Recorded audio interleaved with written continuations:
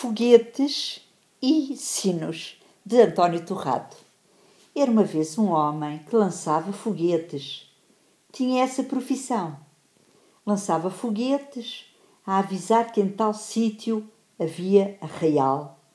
Lançava foguetes a comemorar este ou aquele dia festivo do calendário.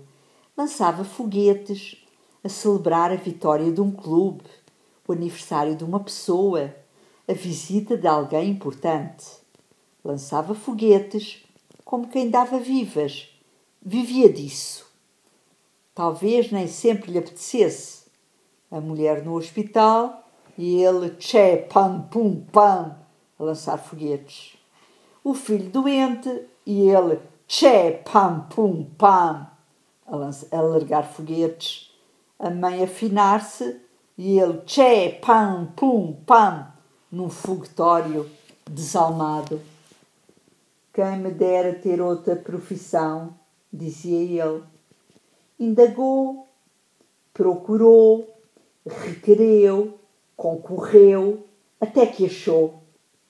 Não era grande coisa, mas libertava-se dos foguetes, tantas vezes a despropósito do seu sentir.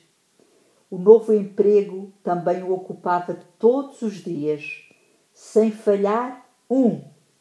Era guarda-portão num cemitério. Puxava a corda do sino por cada funeral que entrava. Nem sempre lhe apetecia, mas que se havia de fazer. Tlom, tlom, tlom. Ainda que nesse dia uma filha estivesse a casar, plom, plom, plom.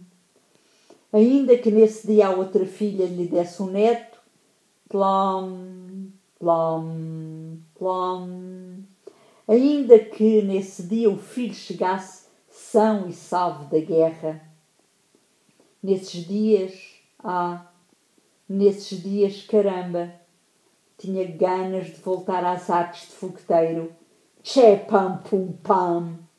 Os foguetes a dilatarem pelo céu fora, a festa que lhe ia na alma, como o eco de muitos bombos arrebatados de alegria. Mas lançar foguetes no cemitério não era conveniente. Por isso deixou o emprego.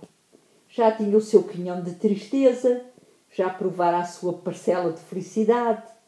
Chegara a velho, e velho se sentia. Reformou-se e passou a cuidar da horta ao pé de casa. Nada mal. De vez em quando ouvia ao longe o estrondear de foguetes e sorria de saudade.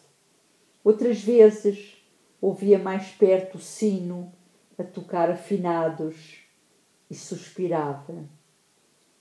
Fora isso, regava as couves, plantava as alfaces e entrançava amorosamente as hastes dos feijoeiros na armação de caniços.